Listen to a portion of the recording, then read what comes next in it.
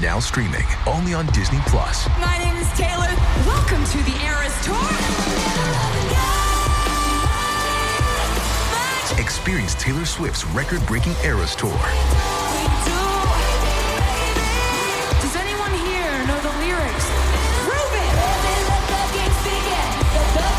Taylor Swift The Eras Tour, Taylor's version, with 4 additional acoustic songs. Now streaming only on Disney Plus.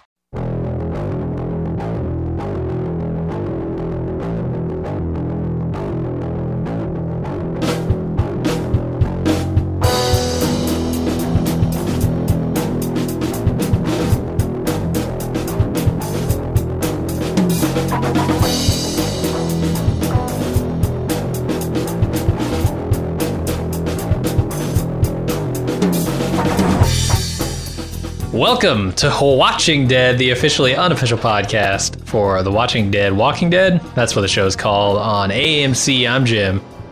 I'm Aaron. We have too many show names now. We have to jettison one at least. This is the feedback episode for season 11, episode 8, titled For Blood. Aaron, do we have any feedback? We have a good amount of feedback, actually. We actually got some feedback from AMC Studios just yesterday. They said, "Hey, Jim and Aaron, I heard you guys talking about the late winter return of The Walking Dead, and surprise, you guys, we were kind of on, we're not sure if we're going to go early spring, late spring, early summer, and you guys just rolling off your guys' tongue, it sounded pretty nice. So we're just going to come back." February 20th is when the new 11B season hits. So it's not that much of a gap. We'll have, like 3.5 months? Something like that. I got a lot of plans this fall and winter. There's Thanksgiving, Halloween, Christmas. The Expanse. New Year. And then about time when I'm done with all that, I'll be looking around, man, what am I gonna do? And here comes The Walking Dead. So Walking Dead's coming back for season 11B. I don't think they confirmed it's going to be another 8 episodes, but I can almost guarantee it's going to be another 8 episodes. Because why? Why would they have this done and over with when you can come back next fall for the real final season of The Walking Dead? And you can launch, going to be split into 4 episode arcs.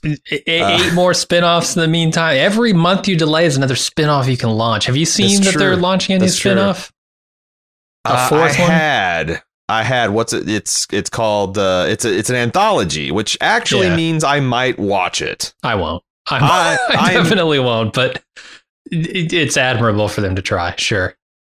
I think this is a great way to go. Like just cool vignette. You're just trying to do cool things. Yeah. It'll be like the season 10 bonus episodes, right? Right. Everybody loves those. Ooh, yeah. I wasn't thinking about them just making 23-minute webisodes. Yeah, it'll be like that would be a Walking Dead Snakes on a Plane season they did or whatever it was. Yeah, that's what I'm looking forward to. Not watching that. I wonder if it's going to be episodic style anthology, or if it's going to be seasonal anthology like American Horror Story. Because I think that would be a good direction either way. Like you go like Tales from the Crypt style, where just every episode is just some kind of new weird thing in the zombie apocalypse, or just a season. So you get time to let the idea breathe, get to know the characters a little bit. Either way could be cool. But yeah, we'll be back February 20th for the next 8 episodes. So I'm pretty excited about that.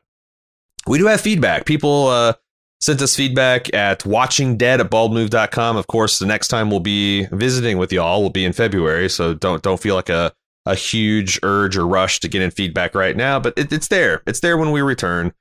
Of course, we always record on twitch.tv on Wednesdays, twitch.tv/baldmove on Wednesdays at 1 p.m. And you can also see our stuff on youtube.com/baldmove if you want to catch up there. Let's get right to it, shall we? People took us up on this challenge. They sent in feedback. The first one's up is Paige. Says, "Hey guys, just want to say I enjoy this podcast so much. It's made sticking with The Walking Dead worth it. You guys make me laugh out loud many times in each podcast." Well, thank you, Paige. It's very sweet. Yeah. It's what we're going for, honestly. First, I really thought Leah's going to choose Daryl. I was just looking forward to her being a part of the group. Maybe her and Daryl being able to explore that relationship. Dixon babies? having other badass warrior women to do badass things with, like Carol, Rosita, Connie, etc. But instead, she chose that Carver idiot and a bunch of other dudes to be her family. I just thought after Pope and his stupid backstrap beanie was gone, that whole group would crumble and we could focus on Alexander Commonwealth storylines moving forward. Is it okay? Is it too late for Leah to join the group? If all of her family gets killed and she needs to find a new one, I guess. By Daryl's family? Yeah. She could adopt Daryl's family. I don't think it's too late because they're still in the middle of this war, right? The Hwacha has barely even gone off yet. I think, enough devastation, enough loss of family, and maybe she wants to find a new one. I do think that because one of the first things before we had the Hwacha, before we had Daryl's the Inside Man, what seemed to me the most reasonable outcome to merge these two storylines would be for Maggie's group to be in over their heads. All seems to be lost with these Reapers. And then the Commonwealth comes in and mops them up. And the Stormtroopers like form a perimeter. And that's how we're introduced, or that's how this part of the group is introduced to them. I think that's less likely now because it seems like, they're just going to end this between Maggie and her, army of the dead and Leah and her army of the dumbasses. They're just going to end things. But like if they did do that, if they did this Hwacha thing goes off and it's just essentially the named characters we know and care about, that would be interesting because I think the Commonwealth long term is going to be an enemy. If like Leah's group is vanquished by them, and most of the bloodshed has been done by them, it still preserves, because we saw like how much Leah hated seeing Daryl kill one of her brothers, right? Yeah. And maybe they can unify against the combined threat of the Big Brother Commonwealth system. Maybe that's a way they can get Leah, because it seems hard for me to believe that Daryl and Maggie butcher everyone here. And Leah's like, well, you're still pretty cute. Maybe it's Dog. Maybe Dog is the link to the new family. The bridge? Here. Yeah. Yeah. The adopted son, the adopted good boy caught in between the struggles of mom and dad. Maybe. But I thought Leah was a surefire ringer for being part of the group too. Yeah. But I guess it's like why would you disrupt a character dynamic before you spin him off into a show for himself? Like, why do you want to get him entangled with the relationship? It seems like clean slate would be the way to go. Daryl babies? I don't know. Yeah, you'd have to kill her before the end of the show, probably. Yeah. Paige, but then even that screws up his character arc, because now he's a guy walking around with a fridged girlfriend as a motivation. Like, that's going backwards in storytelling. Paige continues, this has been bugging me for a long time, all the way back in season 1, I believe. We had Rick and Glenn doing this guts trick to be able to walk amongst the dead, like we've seen many times in the show. When characters do this, they walk slowly but normally and do not wear walker skin masks. So one is led to believe that walkers can distinguish the living versus the dead by smell. Side note, it used to be that they had to wear full ponchos covered with massive amounts of guts to evade the walkers, and now it's basically just a quick slather or smear of blood a la Daryl and Connie this season. Yeah, that's some horseshit right there. Enter the Whispers a few seasons back, and now we have Maggie and Negan. They do not bathe in guts, but rather wear the skin mask and do the zombie walk. One is led to believe that the walkers distinguish by how a person moves and looks, but can't smell that they are human. What the hell? Am I missing something? How do walkers know who is human? Is it how they look, how they move, or how they smell? Thanks again for the laughs. Well, we're 12 years on now. They probably smell like death anyway. Without showers and running water. Yeah, they ran out of soap back in season 5. They got resting zombie stench now. Yeah. Plus, they're wearing stinky zombie skins. I feel ya. I feel ya. It is a different. Guts was never about like we can act like a zombie and they'll think we're a zombie. It was about the smell. You're right. And now it's changed into something else. So either the walkers are evolving or the smell of the humans is evolving. I just wish they never got away from Darabont's zombie Bible, because there's some really cool stuff in there. Back there, it's like the zombies' sense of sight, especially as they get more and more rotted and their eyes get more and more that roomy kind of gray film on them. That's like one of the first senses to go. but their sense of smell and hearing remain sharp.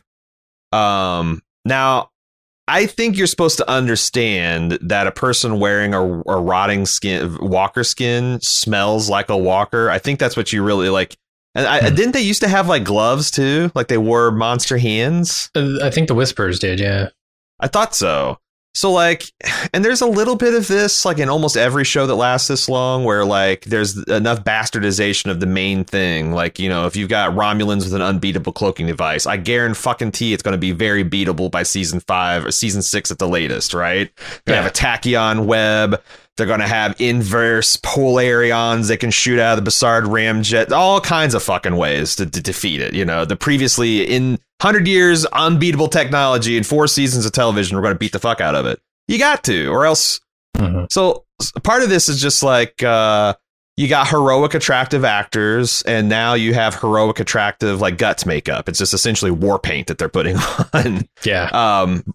But I buy a whole ass stinky because I've seen this be confused in the feedback the last few weeks. People are talking about tanning these things and stretching them out and all that. I don't think they do anything for the smell. I really don't. So yeah, I guess I buy that if you got walker shit on you, you don't have to have as much blood and guts. That's my take on it anyway. And also there's a little bit like what you just said, Jim, about the Guts episode. It's like it wasn't ever about acting like a zombie because like Glenn and Rick are scared and they're just like kind of moving slow, keeping up the herd, but they're not.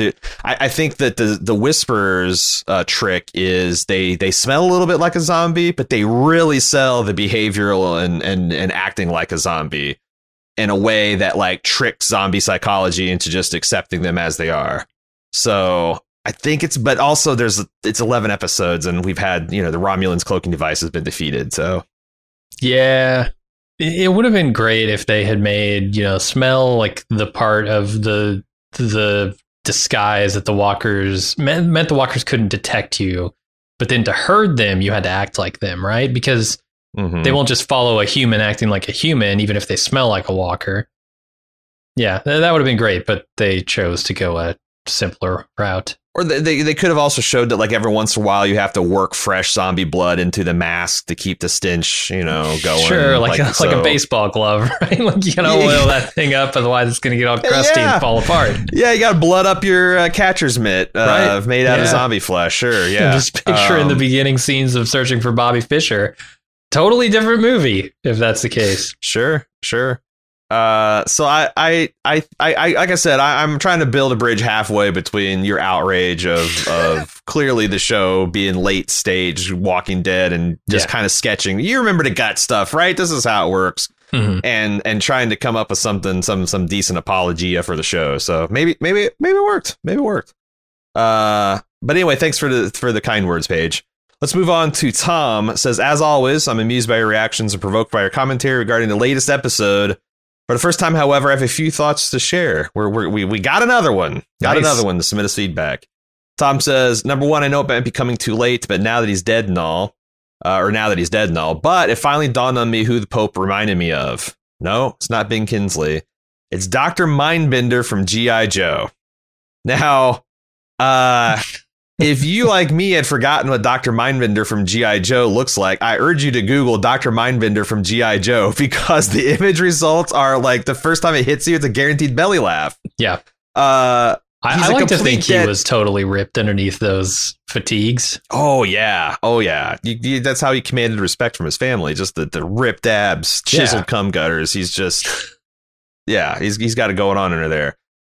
He's a complete dead ringer, Tom continues, but with John Lennon glasses instead of Dr. Mindbender's monocle, almost as if AMC was trying to avoid a copyright infringement. You're right. You have to change 10%, and if he just had the monocle, it would be, it'd be struck down. That's what the backstrap's about, too. That hat, it totally changes. No, this isn't Mindbender. Come on, look at the hat. That's right. Mindbender's bald. This guy wears a hat. Mindbender's supposed to be a master of mind control and interrogation, which, if I'm feeling generous, they seem to try to set up Pope to be, which happened to what happened to that thread after Daryl and Leah came back and the dude Daryl tortured had told Pope some things. Man, I think that was all just him playing psychological games. Yeah.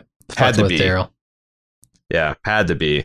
I I know you go with nicknames for characters whose names you don't know, and we know him as Pope. Yeah, it's a pretty good nickname, honestly. Now he's dead, so it's a moot point, but I would be remiss if I didn't mention it. Yeah, I tell you what, there's a non-zero chance he comes back as a flashback to torture Leah or some kind of like, kind of like Merle did. There's like, Merle's bounced around. Michael Rooker every once in a while comes back as a vision or something. And if so, and I remember, I'll try to refer to him as Dr. Mindbender. So number 2, Tom says, one thing that jumped out at me immediately on my first watch, immediately after Aaron says or tells Gracie that he can't stay with her, which he just asked him to do because it can't let someone else do something he won't do himself. Judith volunteers to stay with Gracie, and he's all like, yup, do that. Probably wouldn't have registered it having been immediately after the conversation, but there it was. I don't know if it's intentionally placed there for us to notice or if it's just bad writing, but notice it I did. Either Aaron is lying to Gracie about why he won't stay and they want us to know, or Aaron, God, I keep on wanting to say Aaron. Aaron is lying to himself and doesn't realize it. At least that's the way they presented it. What do you say about this? If you're generous, you give him that last one, right? Like, oh, there's some complex internal dynamics in this character and he's battling within. No, probably not true. They probably just didn't think of it. Yeah. I didn't think of it. See, well, here's the thing. I guess I'm apologizing for Walking Dead lately, but I feel like with the figure of speed, this thing where when someone says, I won't ask someone to do something I'm not willing to do myself, like that's always like a risky or unpleasant task, right? If someone if someone offers you a slice of cake and you eat it, like that's not something you're like, I couldn't possibly eat that cake because I wouldn't ask someone else to eat a cake. So like, right. It's just like, so like, I think when Gracie says spend time with me or don't leave that, you're not supposed to think of like, this is like some kind of unpleasant task that he's shirking. This is the pleasant thing he wants to do. He desperately wants to stay with his daughter, and he can't because he's got to be the, Ned Stark's pass the sit and swing the sword kind of guy. So like, I didn't think there was, I mean, it is funny, the timing, kind of like Meatloaf. He'll do anything for love. Oh, wait, I won't do that. Like come back. But I think he's fine. I think he's fine if we parse what you're saying here. Thank you for that, Tom. Nicole says, one would think after 11 seasons and a bunch of shitty spinoffs, The Walking Dead would be better ending an episode and transitioning into a promo. But when the episode ended with a straight camera shot of the Hwacha firing, AMC wasted no time showing the setup for next season as they voice over with a generic, find out what happens when The Walking Dead returns February 20th. Only problem is the scenes they flash through, as they say that, basically give away the resolution to every problem the characters face for this entire season. They gave away exactly what will happen next season, and since I didn't expect such an abrupt watching in my face ending, I was not prepared to switch gears to avoid the spoilers. My husband said it best. That's it? Why the fuck did they do that? This fucking show. This is such bullshit. Why do we watch the show? What about the guy still stuck in a church, et cetera, et cetera? Yeah. Boston Rob, the amount of time the Boston Rob's going to be in that cabin. He's hanging out with Heath, which we will get feedback on this episode. Oh, God.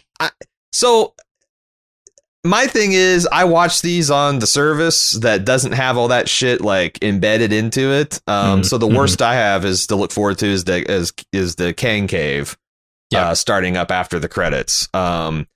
It's inexcusable. Like, I remember when we were watching this live, how many times they did, like, even an artful, or for what passes on the show as an artful cliffhanger, AMC's promotional team is the worst. Yeah. They constantly undercut their own goddamn show to prop up things like the Talking Dead, the fraudulent Talking Dead, not the actual podcast made by two talented and funny Canadians, but the fraudulent one that they got on the quote unquote official one, the Name Taker. I don't get it. I don't understand. Like and they get consistently terrible feedback for this too. Like the subreddit's all up in arms about this. What the fuck, man?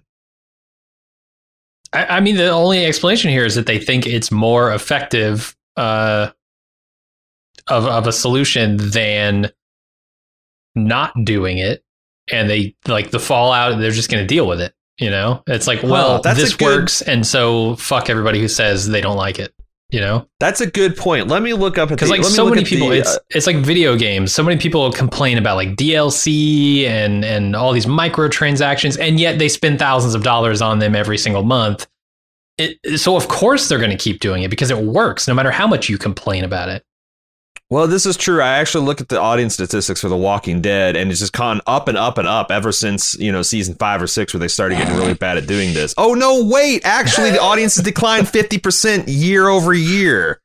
Yeah, I have a feeling that's more to do with the content of the show itself than the advertising methods, but yes. But I do think it's like, you know, so, but that's the thing. If you're the advertisers and you're like, well, we have to do this or else we'll lose. And then you go and look and you're running people away like, you know, 2-1. What, you know, look, what Aaron, the fuck? There would be 8 people watching this show if it wasn't for the advertising techniques. If they didn't spoil the shit out of the next week, there would be 8 people watching. That's true. 2 of which are us just shitting on the show constantly. So, yeah, I don't know what to say about it. It's like I've stopped watching trailers in advance of movies I'm excited for. Like, I mean, I have to when I go to the Bald movie, but then I'm seeing it in the theater with a bunch of people because like it got to be a trend at one point where the trailers were just like a 2.5-minute version of the film. Mm-hmm.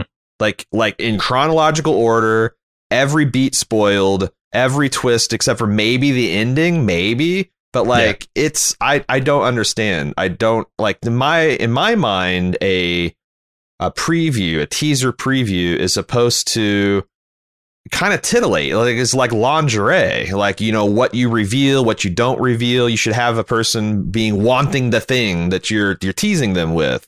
And instead, it's like, God, this is more than I wanted. You showed the stuff you showed me has me actively turning, you know, I was expecting nipples. You've got like 6 tentacles on each breast. I'm out of here. Like, it's crazy. You just gave the Walking Dead merchandising team a very good idea. I mean, the Whisperers, lingerie, it's a match made in heaven. Walker skin lingerie is what I'm saying. Get on Walker it, AMC. Skin lingerie. Yeah. Like it's made like you're wearing. Mm-hmm. Yeah, sure. I can see that. Oh, yeah. The alpha line. The alpha line. I want the beta line. I'm gonna need a cod piece or 2. Okay, thank you, Nicole. JP says, piling on. How the fuck could they do it again? After the storm of the season 6 finale, BS cliffhanger, how can anyone involved in the show have the gall to do it again? I have to believe it's AMC and not Kang at this point. It can't be a creative decision. Who is this cliffhanger for? At this point in The Walking Dead, who is honestly going to walk away before the climax? At this stage, how is another bullshit cliffhanger going to pull us into the show? New fans who haven't found it over a decade? Old fans who have likely left because of shit like this? I'm dumbfounded.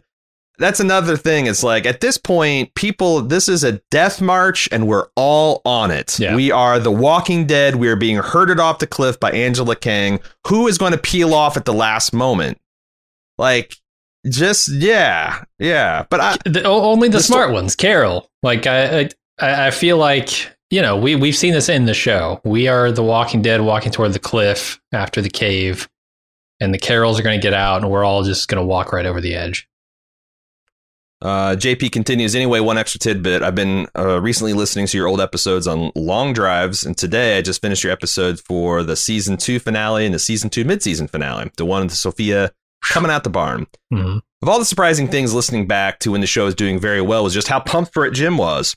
For the season finale in particular, he's probably the most amped and pumped for an episode of anything I've ever heard him cover. Wow. It's palpable. Wow. I've forgotten what your coverage... this was concurrent. This was mm-hmm. like where we're all talking about who won the week. I'd forgotten what your coverage of The Walking Dead was like when the show wasn't a parody of itself. You both even suggested the writers were geniuses at one point. Amusingly, both predicted Carol will be dead very soon, and Jim hated her. To be fair, we read the comics, and that's what happened in the comics. So, yeah. I'm sure you've got better things to do than listen to your old work, but it's very interesting and a pleasure to revisit. I mean, some every once in a while people say that, like, that we sounded more excited for some. I don't know, because I feel like, you know, like I feel like we're getting that like kind of there with the Foundation show, because it's just kind of like real, like for sure. Like, I will confess to not being as excited about everything as we're excited about some things, and sometimes we have like a long period of things that we're not really we're just trying to find like, it's not our favorite thing, but it's something we're interested, engaged, and our audience likes, Also, we were younger.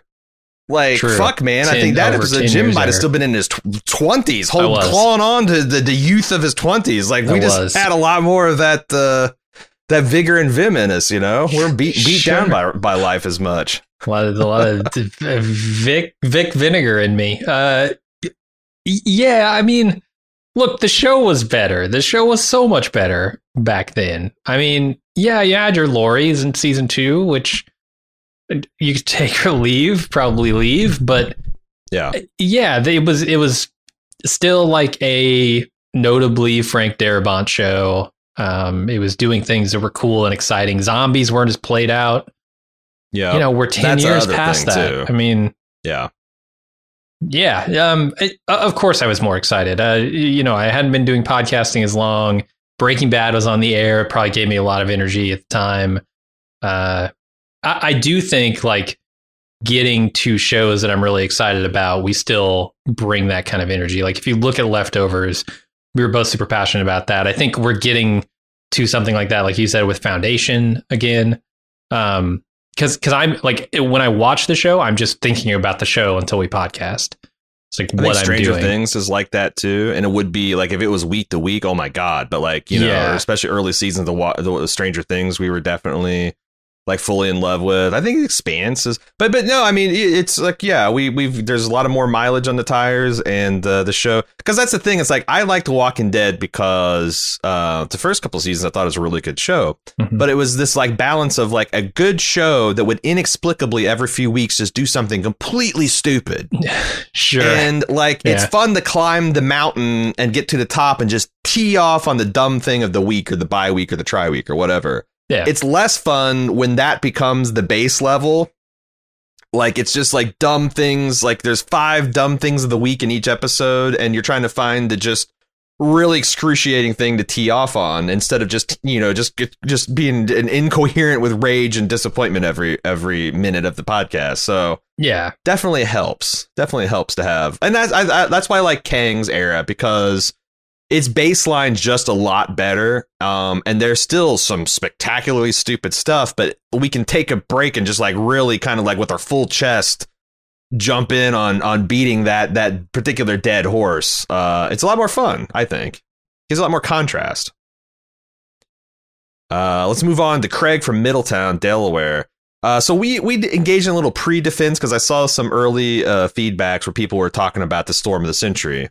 Like JP was just doing, and how like lame it was that we've had big storms be a big part of the plot for several times, and we talked about the coastal nature, but Craig has an unanswerable return to that defense, which is, hey guys, my biggest issue with the part 1 of finale episode was the weather in general at Alexandria. How are we supposed to believe they're having a full-on hurricane Alexandria, but nothing where Daryl and Maggie are? Not even some wind. It's just crazy if you ask me. Yeah. This is a huge problem, because they walked 600 miles inland. I don't know if you're aware of that, but yeah. Washington, D.C., that area is actually very far inland. It's basically Iowa. It's unless that's the case, which we know it's not. Like, we talk about the geography and how kind of close everything is and how close to the coast. Everything within 100 miles up and down the beach would be shellacked in a hurricane that's hitting Alexandria, or even a glancing. Like the fact that it's like blue skies and sunny, over where Daryl and Maggie are is a joke. And in a better series, this stuff would all be related. Maggie going through the tunnels and the storms and the flooding there. Would be building up to a crescendo of Alexandria. We'd have like a night, like imagine how thematic and cool like a nighttime rain battle would been between the Reapers and Maggie's group at the It'd be like fucking Helm's Deep. But this isn't that good of a show. They're not that good at breaking and finding, like when they're breaking the episodes, finding the connections that they're already there, and then like, let's lean in and do revisions and redrafts and tighten that stuff up. It's not that kind of show. It's too bad, because that kind of show probably wrapped up 4 or 5 seasons ago to critical acclaim, but I mean, it's shocking though, because I Nicotero's on board, right? And like when you think of zombies floating through a subway tunnel and the heroes having to like swim, all that would have been super cool and stuff that he probably would have loved doing. I don't know why they just ignored that. He's the one that's like, I don't understand. Like bright sunny skies, hurricane, 10 miles apart. What's the problem? Like, is there a chance that like a lot of stuff got cut? Like they actually did mean to do a flooding in the tunnel, and it just like got when it came down to the wire, they just couldn't get it done and had to cut a whole bunch of stuff. That I think that we actually articulated that as like, you know, when they wrote this season, it always like the way I understand it is writers kind of get a budget and then they write a season and then they kind of break it into different episodes and they start getting it out to their location scouts and to the special effects people. And then they're like, start pushing back like, OK, we can do this, but it's going to take half your budget for the single episode. Like, what can we cut? And it's possible because, you know, we were talking, like, I remember contemporaneously the tunnel people were talking about, you know, how cool that would have been, like a rushing, raging river through this subway. And there's zombies mixed. There's like these animated bodies and bags trying to claw at you. And it's just, you know, it's like the Hobbit river scene with the dwarves and barrels, except for not stupid and ridiculous, something cool and menacing. I don't know if that was ever in the cards because that's just a huge shoot. But like, I come back to like, it should have been. It should have been. Like the shows that are making tons of money in this day and age are spending 40-50 million an episode. Right. Every time Foundation comes out with an hour, it's got a mid-budget science fiction film budget. It's insane, and that's what it's going to take to keep up. And Walking Dead has always been like the fucking Ebenezer Scrooge of like just piles and piles. There are 20 million people watching this show just a couple of years ago. Yeah. And they kept on cutting the budget and cheaping out on sets. And they do spend a mound on latex. So to be fair, but yeah, it's a shame. It's a shame as missed opportunities. Let's see what else. Mark says, hey guys, thanks for all the content. I'm about 4 times more likely to watch a show if you guys are covering it, including Walking Dead. See, now this makes us feel culpable. I know. This is why I quit podcasting The Walking Dead a few years ago. Right. If there's ever a class action lawsuit, we're going to be guilty as fuck because we're on the air saying this is a bad idea. We shouldn't be doing it. We can't countenance keep doing it. We're going to have to stop because people are just continuing to watch the show because we're watching the show. And then we came back to do it during a pandemic when people's mental health was already fragile. This is just, like we're monsters. We should be stopped. So sorry about that, Mark. He says, I enjoyed the Reaper's plot in the last episode, that is. I really felt the tension with the tightrope that Daryl's trying to walk, and the ending of Pope was satisfyingly sudden. Leah's reaction completely understandable, as Daryl had been feeding her almost exclusively lies since we got there. I don't think we talked a lot about that part of the dynamic. It would have been shitty if she just jumped ship to her Reaper fan, which, to be honest, I kind of expected her to do. Yeah, they did the smart zig instead of zag there. My main beef with the Reapers half of the last episode, was another instance of AMC insisting on spoiling themselves. I watched the live broadcast as basically a smash cut from the firework arrows shooting out of the camera to the episode 9 trailer, which very prominently shows everyone that is in danger all alive and doing fine. We talked about this with Nicole's feedback. There's a lot of people that actually had like 4 or 5 more people that had to cut because people were really riled up about this. He also thought that the random hurricane in this half of the episode is stupid. There's a big stack of dumb logistics I can complain about, but the bigger picture is it all felt super non-impactful to the overall plot. Seems weird that you have half your cast battling basically a monster of the week in the mid-season finale. I don't know, maybe it'll turn out to be whatever building can catch on fire and a monsoon will be an important factor somehow, but they sure didn't show that on screen. I guess another problem is the burning of buildings in a hurricane. Like, you know, maybe that's a problem, but it's a problem to probably solve itself if you just let it, you know? Is that what the watch is meant to do? Is the watch meant to burn, or is it meant to pierce? I think it's meant to pierce. It's steel arrows. It's like fire talks. It's like fireworks with steel arrows attached to them. Yeah. So I don't know. That's just as effective in the rain as it is in the not rain. So if you can get the fuse to stay lit, and as we mentioned, they have like miles of it. So even if you have a wet stack, you just cut it out and splice it in there. I bet you could make a pretty badass incendiary hwacha though. Yeah, some hwachas with like gunpowder payloads or something. Yeah, they call them hot hwachas. Hot hwachas. That's too much. You got your I can't non-spicy.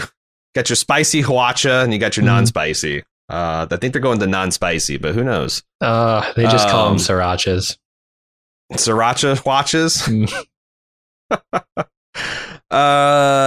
Hannah F said, sorry, this is already discussed. I've been working a lot and wasn't able to listen to the initial podcast this week, but wanted to send some feedback in just in case. Was I the only person that was extremely distracted by the fully intact kitchen cabinets in the background every time they flashed back to the struggle in Alexandria? They had to scavenge for scraps of wood planks to use and use their bodies to close walker entrances. Meanwhile, they just want to keep the integrity of the pristine white kitchen cabinets. Have a great week. Well, thank you, Hannah. I did not notice this, but yeah, it's pretty funny when I went back and watched it a little bit. Is like they're agonizing over splitting up Aaron's wood furniture. Mm-hmm. But guess what? All those cabinets, big sections of wood. They're nailing like little like night table stand doors, drawers to the outside of these windows. But these big giant cabinet, this goes back to, I think in their last feedback, I was like, I'm begging The Walking Dead to get like one of their grips or one of their carpenters on set to like, maybe do a walkthrough and give them some advice about like building shit and improvising shit. Because I bet those guys and gals know a lot about that kind of thing. Oh, no, they did that. They had the person walk through and they said, oh, yeah, you should use these cabinets. You should probably use these doors. You got a lot of wood here, probably some railings and banisters from the stairs. You could use all that. Yeah. Oh, my God. And you're then right. AMC said, yeah, but we could just use the furniture and replace it at IKEA next week. We could do that instead. That's way cheaper. Because imagine they bust out all the cabinets. They've ruined the set. They're never going to be able to use that set again. We have been using Alexander since season 5. It's my understanding that Alexander is going to be destroyed. Amortized for 50 years. Set. 50 years they amortized that thing for. They can't afford to. They got to shoot the next spinoff in that room, man. There's no way. They've already sold these houses, and they did the final walkthrough before they shot the episode. Yeah. So they couldn't make any substantial changes. Something was nailed down. It was in the buyer's contract that they couldn't alter it. So yeah, it is hilarious because you're right. Like all the interior doors, you should just nail those things. You take them off. Like was it Max Brooks that wrote World War Z? Yeah. Or okay. Take a page out of his where he disassembled a staircase, get a ladder, so then when you have to retreat to the upstairs for the zombies, you just kick the ladder down. Those zombies are fucked. You can stay up there for days. You can stay up there until your water or your food hold out, which I guess you don't have much of it. But like, essentially you've got an impassable moat if you take the staircase of a second floor, and it's and guess how much wood is in that fucking thing. So yeah, and that's what I'm saying, like that's the thing that's annoying about The Walking Dead. As cool as some of their set pieces are, when you look at all the zombie lore that's been generated in the last 20 years, if they just wanted to cherry pick from that stuff to come up with like really cool ideas, they almost never do. They almost never do. Like the seminal works like World War Z, there's a lot of cool vignettes in there about zombie defense and I don't know why they don't do that. Their defense might be, well, it's not about the zombies. It's about the people, right? We are the Walking Dead.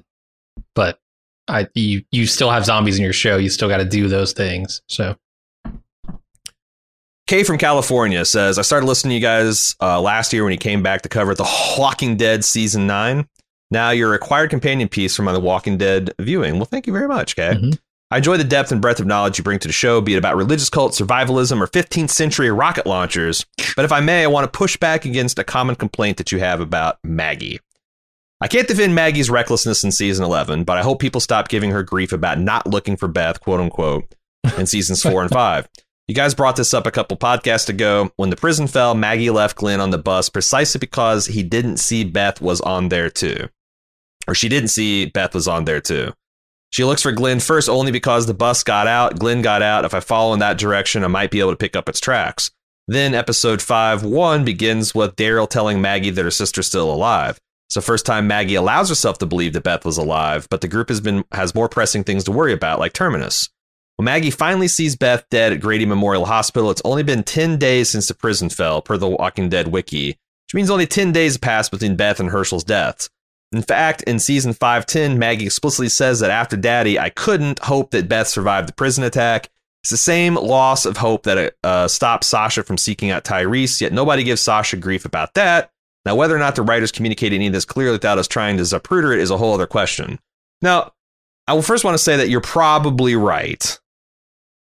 But, like, I think the timeline is a big part of the problem, because I don't remember giving Maggie crap until, like, the tunnel episode, where, like, it feels like a big part of season 5, she never even mentioned her sister. Now, like you saying that takes place all over 10 days, that makes a lot of sense, but I feel like I feel like, number one, we're kind of, you can't let the facts get in the way of a good meme. And two, like, yeah, sometimes with these 16 episode stretches that only take 10 days, I don't think they do a very good job of keeping that immediacy going. Yeah, like, in my mind, there shouldn't be a single episode that you can't find Maggie kind of fretting, like, even if it's like, like Glenn saying, hey, I'm worried about you and how you're taking, how you're taking the death of your sister. Like have those things. You have to almost do it every fucking episode to keep that tension, building the tension in all of our minds of, like, where's Beth? What's going to happen to Beth? It felt like The Walking Dead does what The Walking Dead does, which is, not really care about its characters until, fuck, we need to kill this person, and we need to have a big reaction from our audience and our cast and our cast. So they have Lauren Cohen, who's a very talented actor, like, pull out all the fucking stops. So it's one of those things where, like, most things in The Walking Dead, and we talked about this, right? When you look back at these episodes and you think about just the bare facts of the matter, like, it's some pretty good, compelling stuff.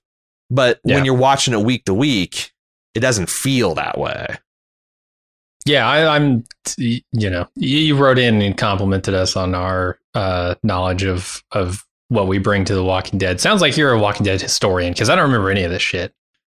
I remember Slaptown was a big joke. Slaptown, oh yeah. And that's, where she died or whatever. I barely remember any of this stuff. I will say, we have an example of this done better recently this season. Kelly and Connie, right? Yeah. Kelly, they never let up on that. Kelly was constantly, every episode we saw Kelly, I got to go find Connie. I'm out here looking for Connie. I don't know, like, the specifics around Beth's disappearance anymore, but I feel like that is an example of it done well. Mm-hmm. And like I said, you could make I think you can make some, like, exceptions between that of, like, maybe they didn't feature Kelly in every episode. So, like, when she kind of went away for a couple episodes, it wasn't, but, like, when you got someone like Maggie, who's a star, like, one of the top tier stars of the show, not, it's not like season 2 Maggie, where she's kind of like, we're getting to know her, like, she's very important through the show to a lot of people. Like, it's harder to go away and just have her kind of like, I'd have to watch that tunnel episode again, because that's the one where I really started thinking, like, holy shit, like, she's at odds. Her mission is at odds, but that might be her all about wanting to get to Beth. So maybe I'm talking out both sides of my mouth. But I'm like Jim, like, I'm having a hard time remembering how or why the meme started. Yeah. They just kind of did. So you might be right. In just the same way that, like, I think Leah and Daryl is, like, a really cool concept. Like, the fact that they, had this relationship that took place over months and years, and, like, was hesitant, and, they're both kind of like skittish wild animals. They're trying to, like, learn how to trust. And the problem is that all took place over a 41-minute episode in the pandemic thing. And then they built, like, on that shaky scaffolding, they built this other stuff, and it kind of works. But also, like, that was not the way you tell a story if you had all the time and attention that you want to give it, right? It works because we know what men and women's relationships are like, and what trust broken looks like and how hard it works because like they're just building blocks with big archetypes, but it also doesn't work as just a work in narrative fiction. So it might be something like that. I don't know. This also kinds of spawns another question. Kay continues about whether or not you think shows should engage their viewers to do their own detective work like Lost or Westworld. What's that thing that differentiates shows from doing this well or poorly? We talked about this, but like, I don't think there's bad ideas. There's bad execution. I was going to say intentionality. Like you have to intend for the viewer to need to do this stuff as opposed to just forgetting to put these things in your show. Right. And then making it up with stuff on The Talking Dead or appearances at cons or interviews after. Yeah. Anyway, sorry to be that fan. I just had to get this off my chest since Maggie's always been a complex and compelling character to me, flaws and all. Curious if you've convinced you or just sound like a crazy Maggie apologist. I mean, I'd have to go back and watch season 4 or 5 and just that's not going to happen. No. So like, I'm happy to say that I was wrong about Maggie's core motivations and stuff, but also probably touch and you did a nice job offering the olive branch of like The Walking Dead could have done a better job telling a story, which is almost always true. Almost always true is we're going to go for the joke, even when it isn't 100% accurate. So, yeah, we're trying to entertain. The kind of show we're running here. Right. We are intentional about it. Yeah. We're not going to try to swerve into a leftovers direction, every once in a while. And like, oh, yeah, it's a mystery. Let the mystery be. Anthony B. Batting up cleanup this week says, hey guys, want to give you a quick shout out for doing what you do. Have been listening to you guys for quite some time across a ton of shows like Game of Thrones, Mr. Robot, Fargo, Westworld, and of course, The Walking Dead. Keep up your awesome coverage and thank you for making my work commutes that much more interesting and entertaining. Thank you very much, Anthony, for the kind words. Not sure if you've seen this, but back in the season premiere Archeron Part 1, in the final scene where Yumiko notices the photo of her brother on the wall of the Lost, there's a quick blink and you'll miss it Easter egg that has the name Heath written on some paper. It has from Louisville on it and some numbers. I linked you an article from comicbook.com. Are those numbers PPP? No, so like so there is like on this board a picture of someone, a sketch of someone. It's kind of hard to read unless you freeze frame it. And it says Heath, I think age 24, 185-pound male. From Louisville, and then says brown eye, and then some presumably brown hair, and then it's ripped off.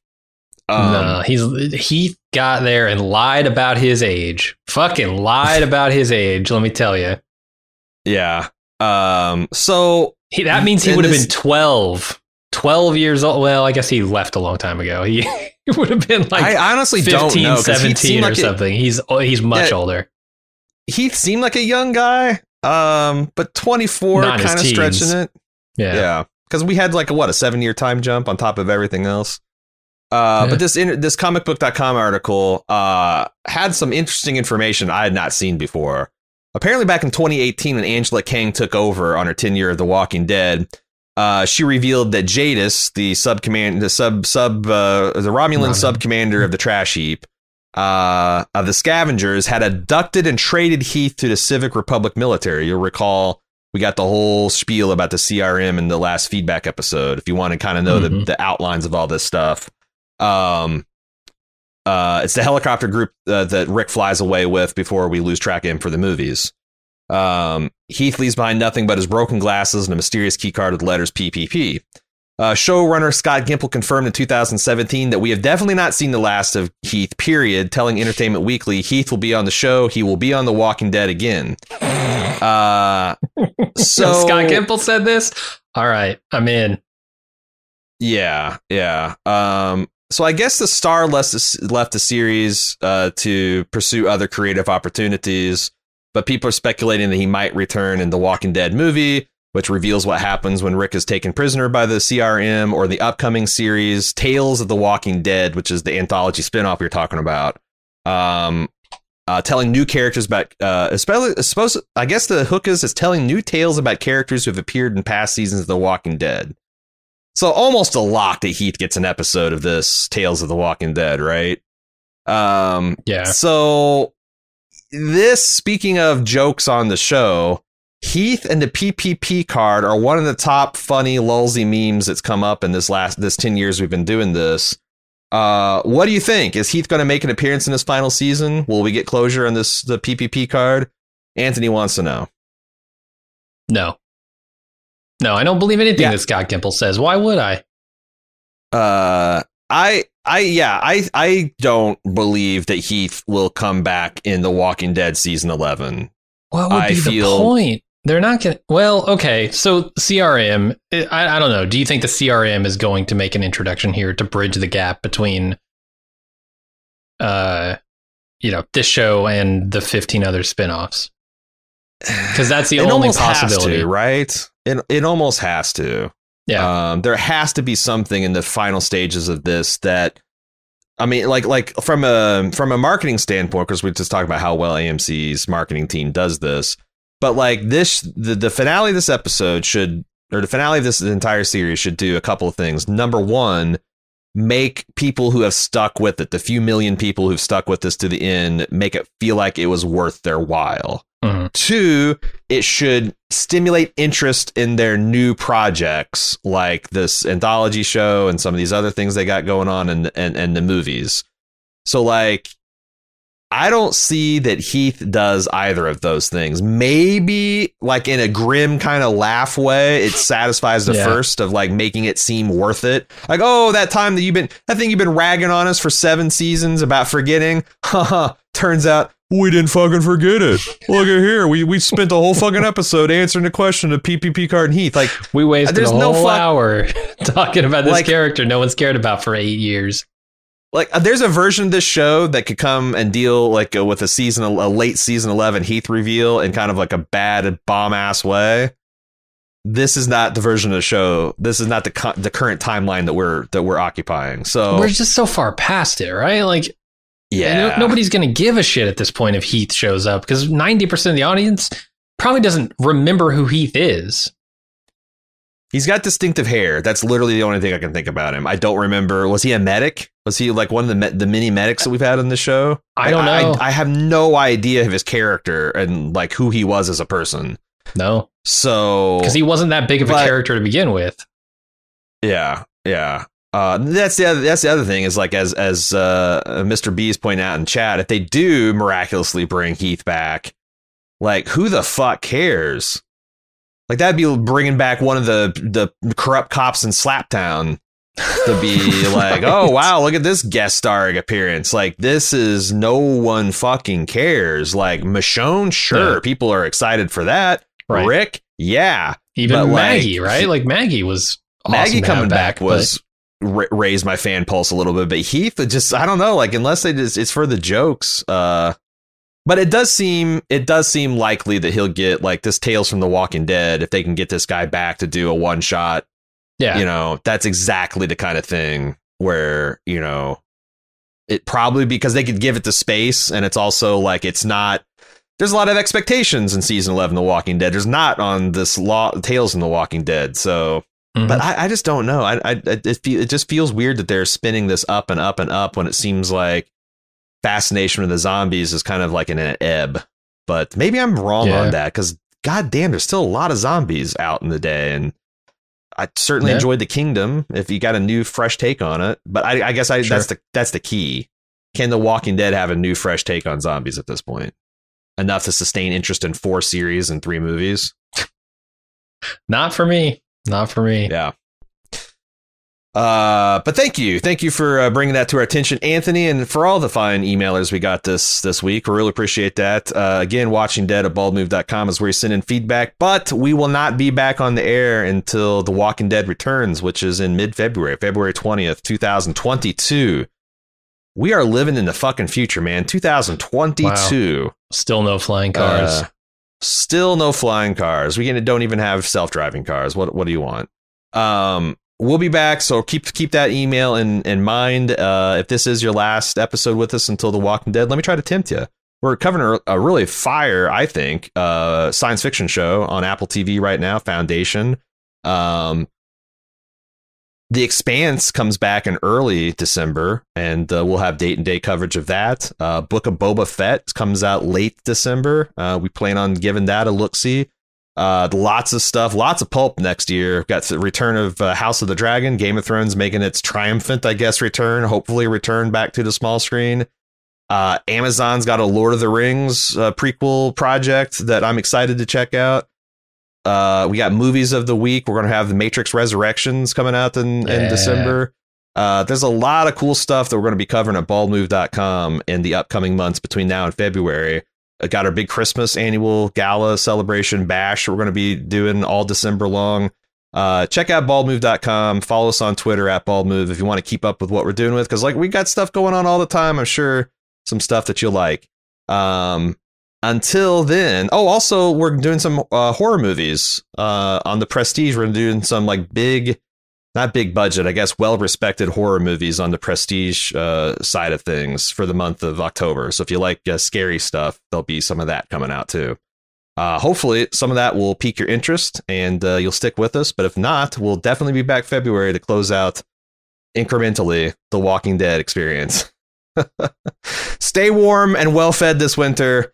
Because, you know how the harsh Alexander winter just beats the shit out of the harsh Georgia winter. You don't get hurricanes during the harsh Georgia winters anyway. So keep up. Take care of yourselves. We'll see you back in a couple months. Until then, I'm Aaron. And I'm Jim. Bye, everybody.